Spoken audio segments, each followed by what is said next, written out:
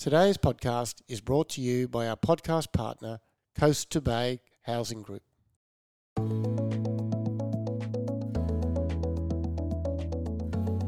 Hello, I'm Patrick Hurd, Principal Consultant at Community Business Australia, and welcome to Seen and Heard, a podcast about communities and the events and issues that shape the people and organisation within those communities.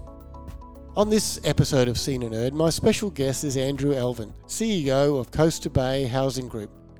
I've had the pleasure of working with Andrew, the board and his executive colleagues in recent times, and I was very impressed by their passion and commitment to the challenge of ensuring safe, secure and affordable housing for some of the most vulnerable members in one of the fastest growing areas in the country. Our topic today is Australia's housing, our next crisis. Andrew has extensive experience working in a variety of sectors over the past 25 years, including government, human services, health, community housing, aged care and disability sectors. He has been the CEO of Coast to Bay Housing Group for over 6 years. He's also the Regional Director of Community Housing Industry Association, which is the peak body for community housing in Australia and provides 1 in 5 of all Australia's social housing properties. Andrew has a substantial experience implementing groundbreaking community-driven programs. All right, now let's introduce Andrew. Welcome, Andrew. Great to be here. Thank you. Now, life in Queensland, where we are, continues relatively normally, except for our border lockdowns, both nationally and internationally. And so how have you and your organisation coped over this last 18 months? Well, like most organisations, it's been a really good test of your business continuity planning. And I'm delighted to say that it's stood up to the test. So we've had, like most businesses, those occasions where people have been essentially working from home. Yes. Working online. So it's been terrific that our systems and our processes are all set up to do that. But beyond the sort of day-to-day practical, I think COVID has sort of enabled our organisation to accelerate some change processes that were already underway. Our first example is our relationship with our customers and our tenants. We kind of transformed how that service delivery was going to work with much more interactive phone calls, more online discussions and interactions, much more than an office-based system. So that was very good. We accelerated our capital program so that we kept our small businesses that we support on the Sunshine Coast buoyant through those early days in the pandemic long lockdown. And then the other thing I think that we've really sort of captured the spirit of is much more flexible ways of working. So we've allowed our staff to choose the hours that they want to work, and a combination of being in office and at home, which came naturally by sort of protecting everybody from COVID. But we've extended that even further, and people have reduced their hours, become more efficient at what they've done, built a work pattern around their other responsibilities. So I think work-life balance and efficiencies and effectiveness of what we've done has really sort of accelerated away. We also downsized our office space because we had that opportunity, like many businesses as well. So I actually think there's been some great benefits from the kind of way that we've operated that we've wanted to do for a long time, that sort of the pandemic has pushed us towards. So overall, we've had a successful pandemic, if there is such a thing. From a business perspective. From a business perspective, I think it has been transformational for us. So that's been great. Brilliant. And look, I just want to pick up on the amazing initiative that you've led with your senior colleagues about the work-life balance. And as you said, you took the opportunity of what COVID required you to do in terms of changing some work patterns. And rather than just reverting back to the way we used to work, you've decided to say, okay, how can we learn from that in terms of the way forward? So just take us through. So we've introduced concentrated hours. So we said to most of our staff, if you choose a pattern of work that reflects what you need for your family, and bearing in mind that some of those early days was some of our staff are homeschooling and all of those things. You know, if you reduce your hours and work more concentrated hours, can you actually move to a pattern of work where you're more efficient for yourself and for the organisation, and it fits with your work-life balance? Not everybody chose it. It was a voluntary thing. Sure. But the vast majority of staff did. I would say 95% of the staff have opted for that. So that most people in a pay period now are working 9 days, getting a long weekend and choosing their hours. And we've really been able to do that because we've changed the way that we've delivered our services, and we've gained that efficiency. So it's been a win-win all around. And that's a window to the future, in my view, that you've really piloted through the pandemic, and now you can start to see that actually continuing on as a normal way of operating, which is fantastic. So congratulations. I think we wouldn't be able to do that if we weren't able to sort of crystallise in each role what the outcomes are that we're requiring from each of the roles. So it's much easier to see that you're still getting the service, the same quality of service, but you've got those efficiencies as well. Well done. Now, that's the health crisis and the impact that it caused, not just in your organisation, but right across the country. But I want to now bring us to the topic of the day, which is really another crisis that our country is facing, as many countries in the world, and I call it the housing crisis. Can you give our listeners an idea of, firstly, the size and complexity of this challenge that we have in Australia, and then let's sort of bring that down to your region on the Sunshine Coast? So look, there's a theme here, because what COVID has done, I think, across Australia is that it's exposed, accelerated and reinforced trends that were already there. This is what's happened in many of the conurbations, but certainly on the Sunshine Coast around housing. So what has happened is the cost of housing for purchasing, or the cost of housing for renting, and that's 95% of the Australian population are in those two categories, has leapt ahead exponentially. But it's been growing faster than CPI for 20 years at least on the Sunshine Coast. But like other regions, there's been a rush of populations to move to the regions. And this has been the main driver, because the cheapness of money in terms of borrowing capacity has been accelerated away. You've seen people competing for purchases, and you've seen with investment products, you've seen people being able to charge premium rents because the demand and supply is just so not in balance.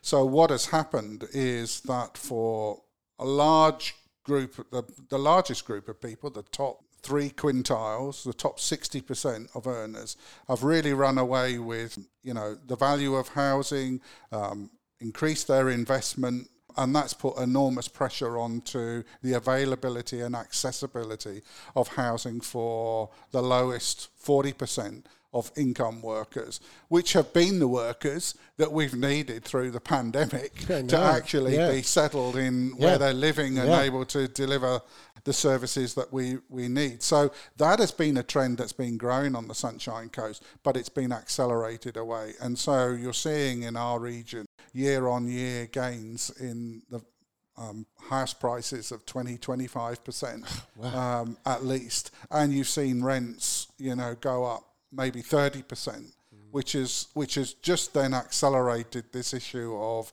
housing affordability. And it's a very complex area, housing in Australia, that covers all kind of levels of government, but also how market systems are working and not working. That has meant that we've got the housing crisis that we have.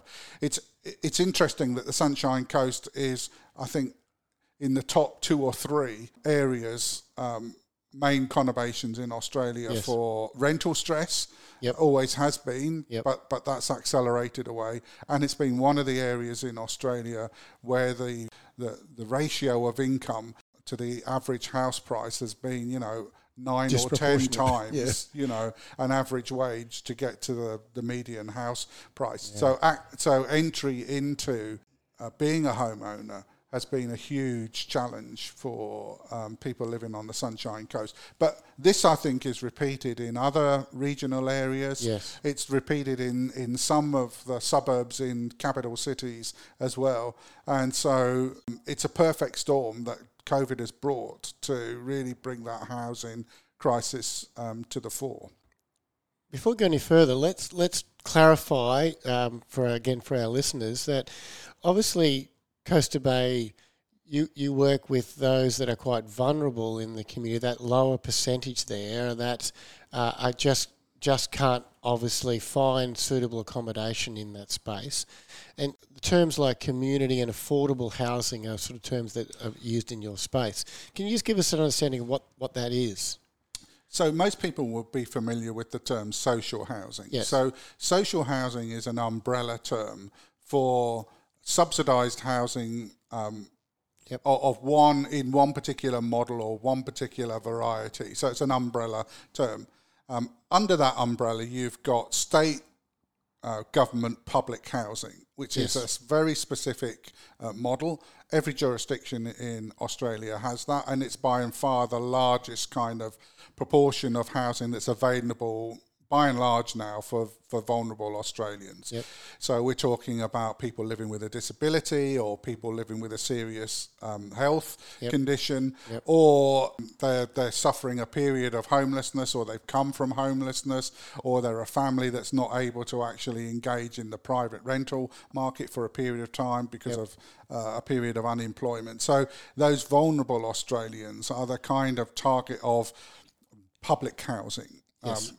And each jurisdiction has a sort of balance of public housing within the umbrella term of social housing.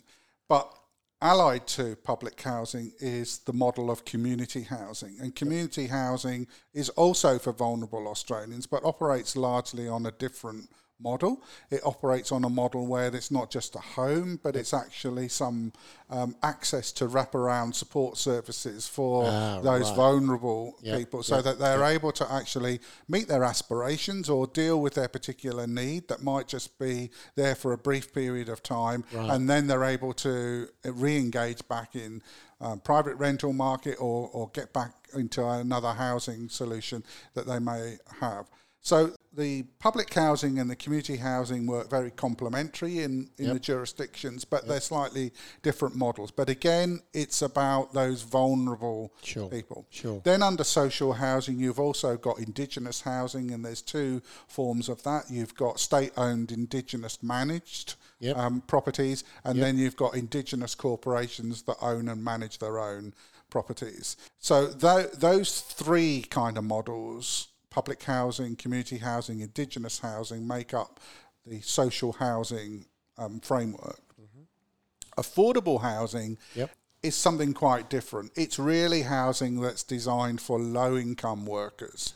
Mm-hmm. So that there's various different ways it can be described, but it's targeting a subsidy of sort to those who might be on lower incomes but working, and enabling them to sort of live close to where they need to be for work, or sustaining some sort of period where they're in that point where they're having lower income.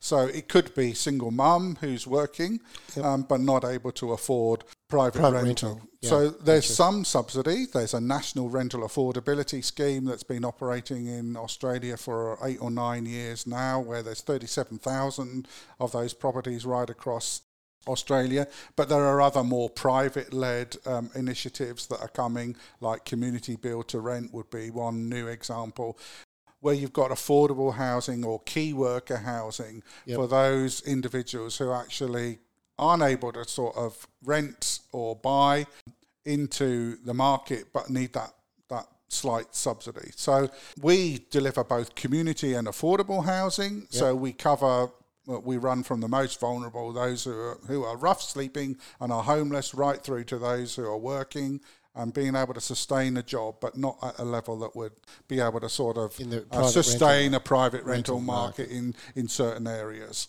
Got.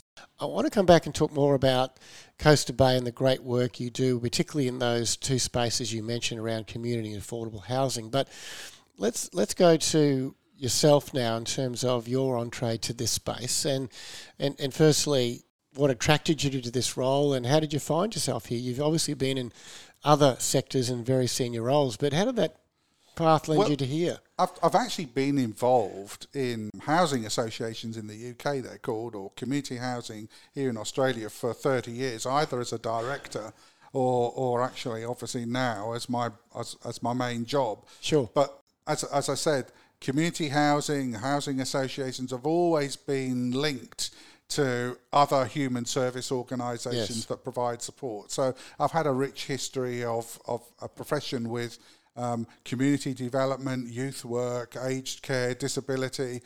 Always had a professional kind of role linked in some way to community housing and now affordable housing. And the reason why I'm so excited about it is because giving somebody a home is transformational for them. I mean, it's the most basic kind of need that everybody has, that somewhere to stay, to call your own, to be part of a neighbourhood, to be included. And it's not just bricks and mortar. It's about the whole individual. Correct. About how they see themselves. Impression of self. And who they are, what they are. And not just the main tenants, but often the children and the extended family. So housing is one of those things in Australia that is totally transformational. And one of the things that motivates me, and I know motivates my staff, is to see the individual journeys and the lives that are touched by the work that we do. And somebody who's come from some form of crisis or real sense of need, they gain stability, they gain confidence, they're able to fix things for themselves, often with support, and they're able to actually carry on with their lives. And we always kind of publish the human stories behind the kind of, bricks and mortar, as it were, to kind of highlight what it is that community and affordable housing does, and public housing does, in terms of being able to transform the lives of individuals and families. And it's wonderful to see. It's great, and I'd encourage everyone to look at those stories on your website, because they are just fantastic stories and really well done. But also, it really enforces the point that you're not really a housing company, you're actually working with people and transforming their lives. That's right.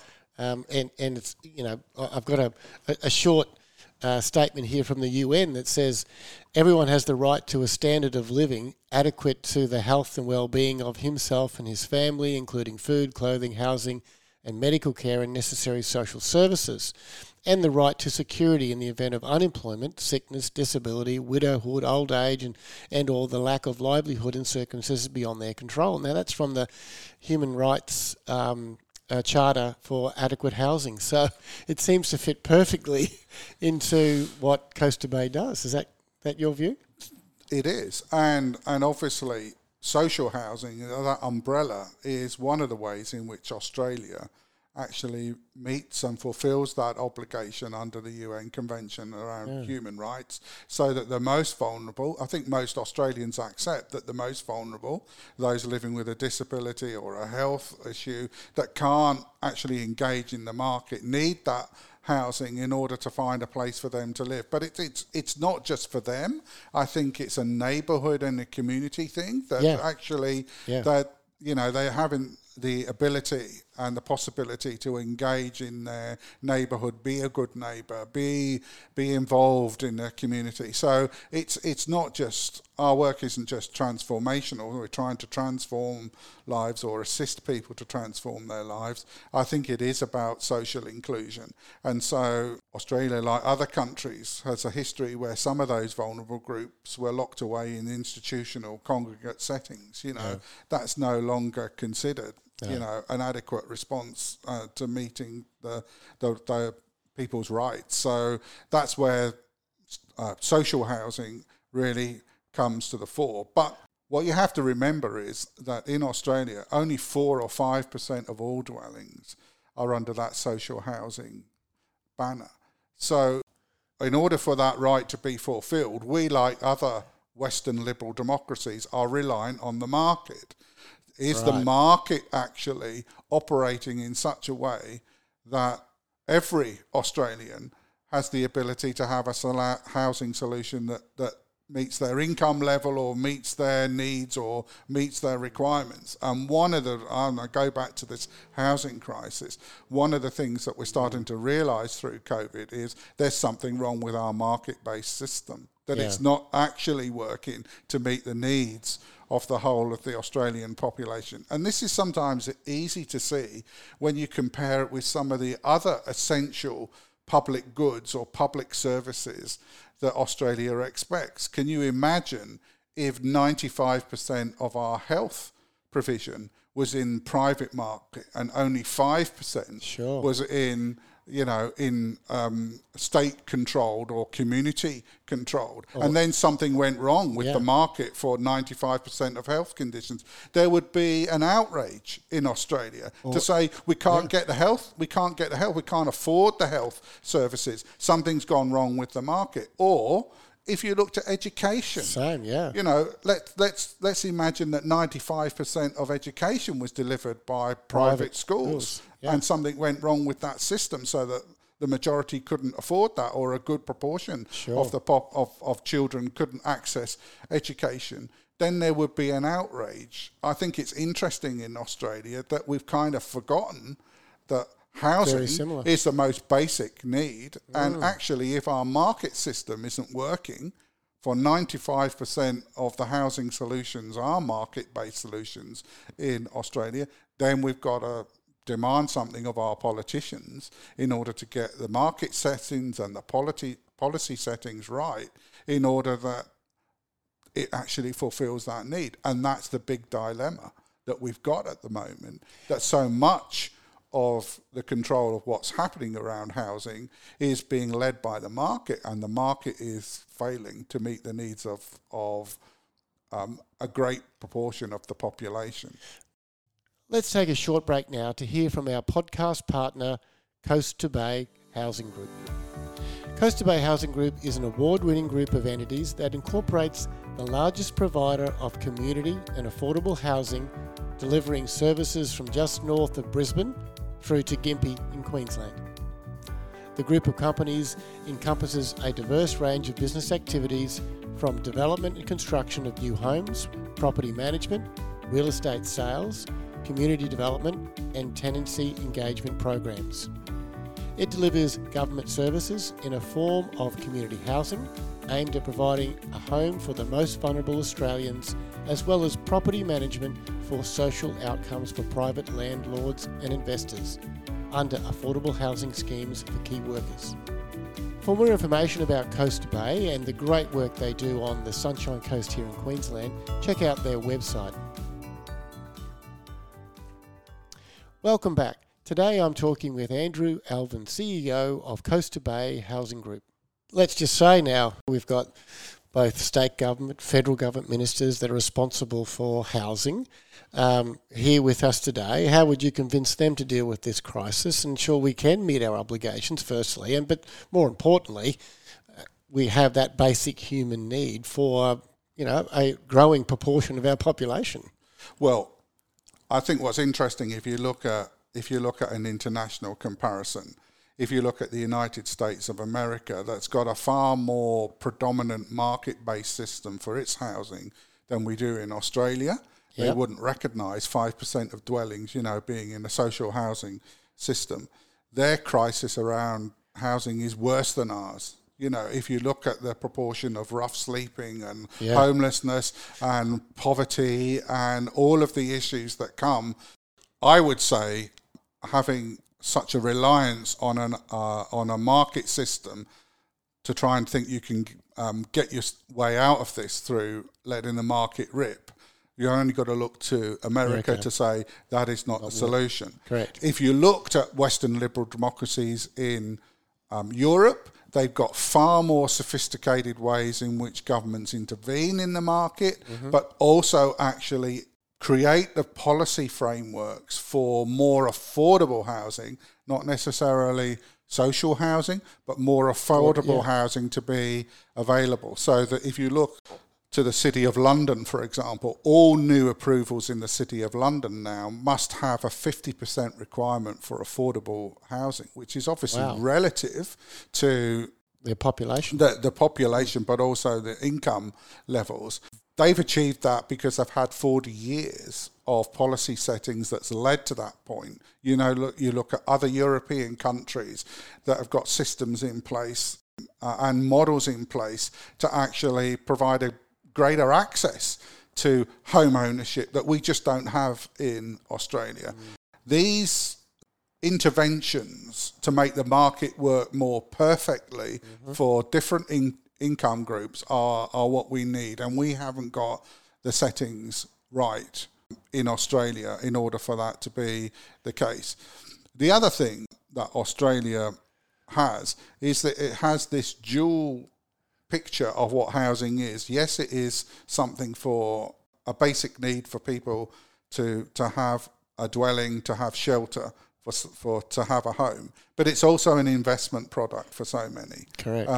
And that is kind of stilted the way in which our housing market works, to the extent that the top 60% of earners have got a disproportionate investment into the market-based system, and 40% have less or aren't even able to get into place. But there is some hope in Australia. Because I think there are some models that have come from Europe that are starting to emerge in Australia that will be far more beneficial. So let me just take an example of that.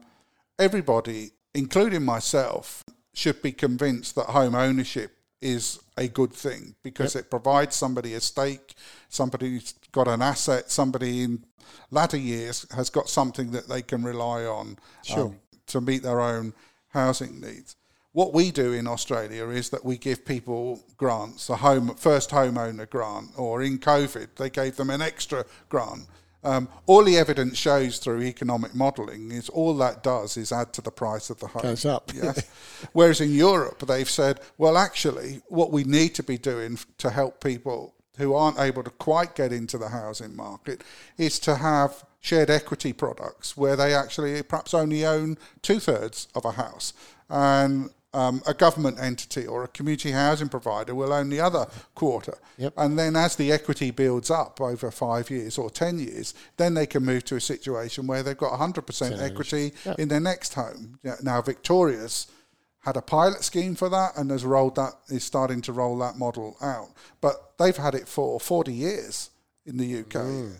And in other European countries, they've had it for much longer. That's helped people get into home ownership in a much more effective way than just giving them a grant from a state government or a federal government that only really goes into the pockets of the developers as extra profit. So that's a good example, I think, where we have a market-based system, but we open it up in terms of accessibility for more and more groups rather than less and less groups, which is what we have at the moment. Then that would make the social housing system and the affordable housing system be far more efficient, because we wouldn't have this pressure on us from groups coming into that, falling into those needs for subsidised housing. There would be a positive progression of people through to different housing solutions.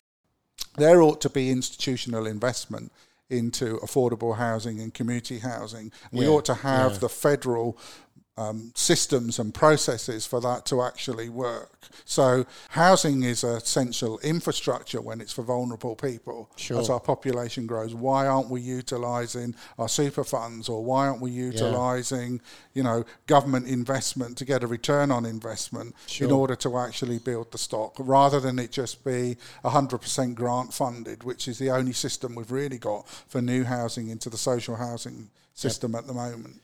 So tremendous ideas. We need to send this podcast to those ministers. I think there's some fantastic ideas there. Well, there's another thing, that housing's become very political in Australia. So the parties of the left say that actually what we need to do is return back to that golden era, or I've heard some say that golden era of where the state governments did so much of the development activity and so much of the public housing system was there as an alternative housing solution for ordinary working people. To go back to the 1950s or the 1960s. Well, there's good news and bad news. Is we can't go back to the 1960s.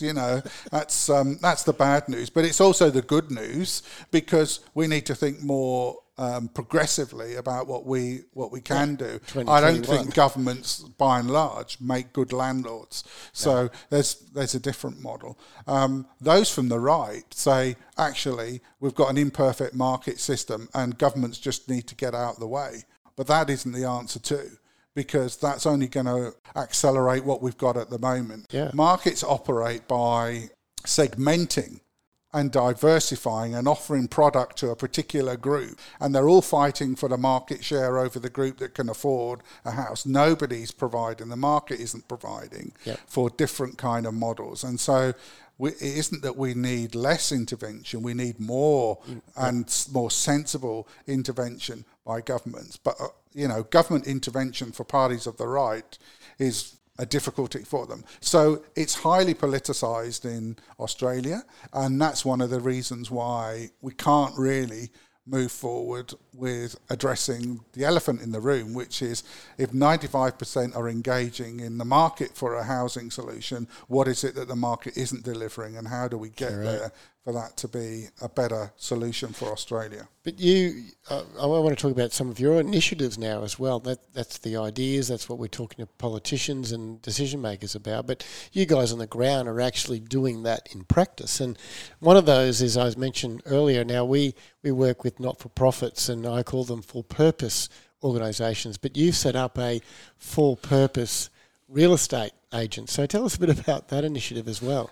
Well, it's a growing initiative across Australia. There are a number in capital cities now, but we were the first in Queensland, which is to operate full, high-quality real estate services, but with offering an ethical choice to the market. So we can sell houses, we can manage properties outside of the social housing system, but utilise the income that we get from that, the turnover, a proportion of the turnover, and all of the profit in order to feed back into more community and affordable housing. And last year, fourth year of trading, that was 220,000 that we were able to actually contribute back just because we operated a social enterprise.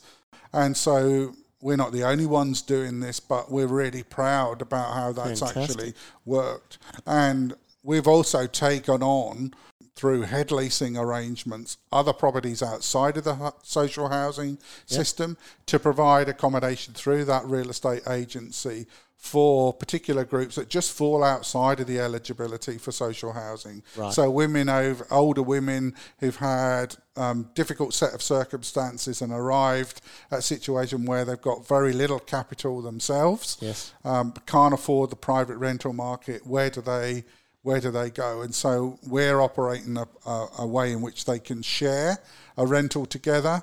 We call it Better Together Housing. Mm-hmm. So we help them find a match in the community so that they can stay in their community of choice, near their grandchildren or whatever it might be. And again, we do that through very innovative models linked to purpose real estate. So We've recently been nominated for Excellence Awards. We're very proud of it. It's a natural extension for us about, we're not just in this very specialised area of housing for vulnerable people. We're trying to actually get different models that can reach out to people in different circumstances to find a housing solution. And say to those who are property investors, and I'm one, it says we need more property investors, not less. Yeah. We just need it targeted to the right groups. But saying to them, let us manage your property, and then you're at least giving something back to the community. Now, let's just broadly talk about your approach to leadership at Coaster Bay. Well, leadership is really about presenting an appealing vision of the future and where the organisation is going to and where it needs to go to, and then translating that into practical day-to-day steps that people can understand in order to come with you. And I think you can only get there if you've got a relationship of trust with the people that you work with. It's very difficult to provide leadership if there isn't that confidence and trust across the organisation. Yes. And working with boards is part of that as well, in terms of being able to have that confidence about that appealing picture of the future and the change that's needed to get to that future, has the confidence of the people that you're working with. Yes. In order to bring them with you. You can't bring everybody with you, but if you can get the majority to come with you and to understand that that's the correct journey and destination, that's really what leadership is. But it's not a science. It's an art form. And I think, I know you asked this question, but it's a gift that you've got to nurture, I think, over a number of years to actually make sure that you can actually get the balance between destabilising an organisation on the one hand, or getting an organisation to move and to shift and to move forward with confidence on the other. It's not an easy thing to get right. Many of my guests would agree in terms of their views and perspective. Has it changed in your career, your view on leadership? You seem very clear on leadership and its importance to the organisation and the method that you would look. From my experience, I think you've got to have a few failures about being a leader before you can really gain the experience and the gravitas. The school of hard knocks, right? In order to actually get there. So for me, it's changed because when I first became a CEO, I had wonderful ideas that all had to be delivered in 5 minutes because I wanted to demonstrate that I was up to the job, which was more of a need for me than it was necessarily for an organisation. So patience becomes with patience, and building from the bottom up in terms of building those foundations in order to be able to lead. And I look back now and think some of the horrendous mistakes that I made, which I thought were the right decisions at the time. Yeah. That's why I say it's a gift that's got to be nurtured rather than something that you can potentially learn from textbooks. The other thing is that I think you need to understand where particularly your frontline workers are coming from and capture their imagination in a way that's understandable for them. So one of the things in housing that I often do at our team meetings is to get people to relate the experience of what it's like to sit opposite a family that's come through trauma or through a really difficult patch, to offer them a home, what that's actually like. Because that's the best bit of the job. You're giving somebody a place to live and asking them to describe what that's like and, to tell the story of the tears and the joy and whatever it might be. Because for us, the future is about how do we actually do more of that and support those people in that, not just in that moment of crisis, but from that point onwards. That it's got to be meaningful for frontline staff that are doing that job, rather than a theoretical vision of something that doesn't relate to the work that they're doing. Have you had any mentors or those that have supported you in this journey in terms of your leadership role and how they influenced you? I've never had a formal mentor, but I think in my career I've met people who have been inspirational and learnt a lot from them. And I also think one of the things about leadership is you're not the expert. And so it's a kind of reverse thing that you almost need the inspiration to come from those that you work with, and to provide enough thinking time and working time together for their input to be coming in to help and assist your work, but also to reciprocate for them in order to actually help and assist in their executive role or their manager role. So I am very much a believer in, as one person I used to work with used to say, we need a tournament of the minds, about people coming together in order to think things through with enough time and space to be able to do that in order to fashion the vision for the future. And one of the examples that I've experienced with you and your organisation is the commitment that you, the board and the senior execs give to giving that space to your staff. Yes. Every year you allow obviously significant time and resources for the team to come together through facilitated conversations about their roles, their responsibility, the future direction, and it's a very engaging opportunity for them. So I think it's vital because people are invested. Well, they are in our organisation. I know they are in many other organisations in our sector and the human service sector. They're invested. Their career, their energies are all invested in this. So they need to have space and opportunity to say, even if they feel their contribution is at the margins, it's still that opportunity for them to contribute. And we've had some peaches come out, haven't we, in terms of the broad range of demographics that happen in your workforce. You got some very young staff members, some very senior, mature staff members, and some of the feedback we get from those conversations is just brilliant, isn't it? In terms of their ideas and suggestions. Now, I'm really enjoying our conversation, Andrew. But just finally, we need to finish up. Our clients are really broad brush at CBA and aged care, education, disability, health, housing, community service, really broad brush. And they're all striving for this positive change for individuals they support, in your case, housing. So what are some of the key messages you'd give to, colleagues in this space, but other space, about leading not-for-profits, particularly when, you're trying to get this positive change in terms of, in your case, securing safe, affordable housing for very vulnerable individuals?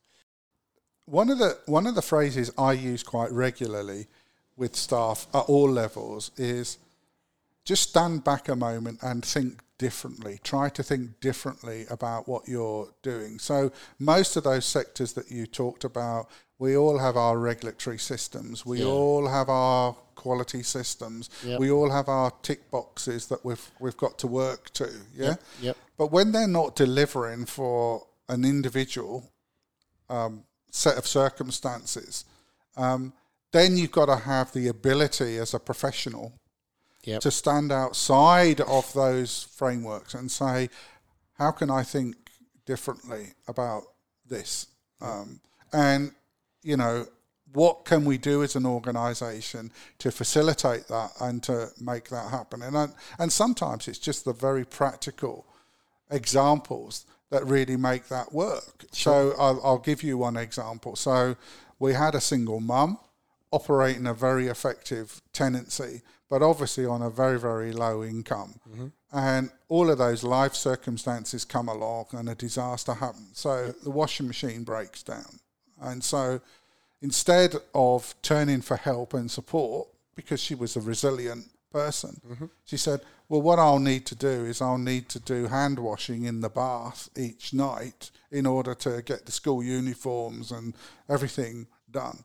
And of course, rather than replace the washing machine. And what happened was the water bills went up. She couldn't pay the water bills. The tenancy became vulnerable because of that. It led to issues with the body corporate. I won't really go into all of this, And the tenancy manager had the foresight to sort of say, well, we've just got to step outside of our systems to help this woman get a washing machine and to resolve the issue. Was there a policy for that? Was there a procedure for that? No, there wasn't. But it was somebody that was thinking differently. Yeah. And what happened was that tenancy was saved. The woman's life was transformed because the worry went away. Sure.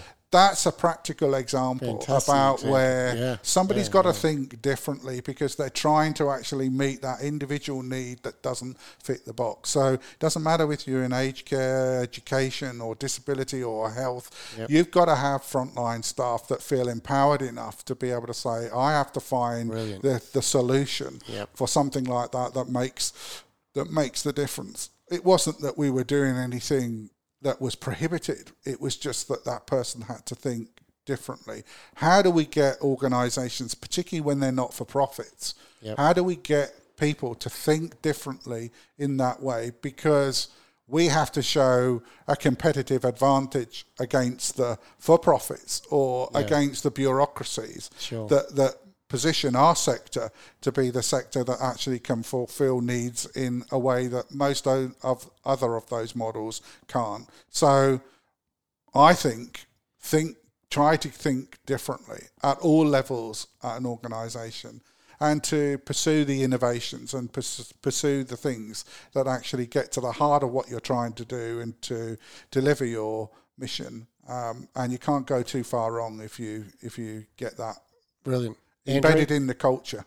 Thank you for your time. Thanks again, Andrew. It's been a pleasure, and I hope all of those that are listening, it resonated with their sector or whatever they're doing. Agreed. I'm sure it did. Thanks, Andrew. Bye for now. Thank you. And thanks to our podcast partner, Coaster Bay Housing Group. Thanks also to Derek Tan and his team at Generator, our marketing and communication consultants, for producing this podcast. And thank you for tuning in today. Join us again soon when we talk to another industry leader about issues that shape our communities. Until next time, I'm Patrick Hurd, and this is Seen and Heard.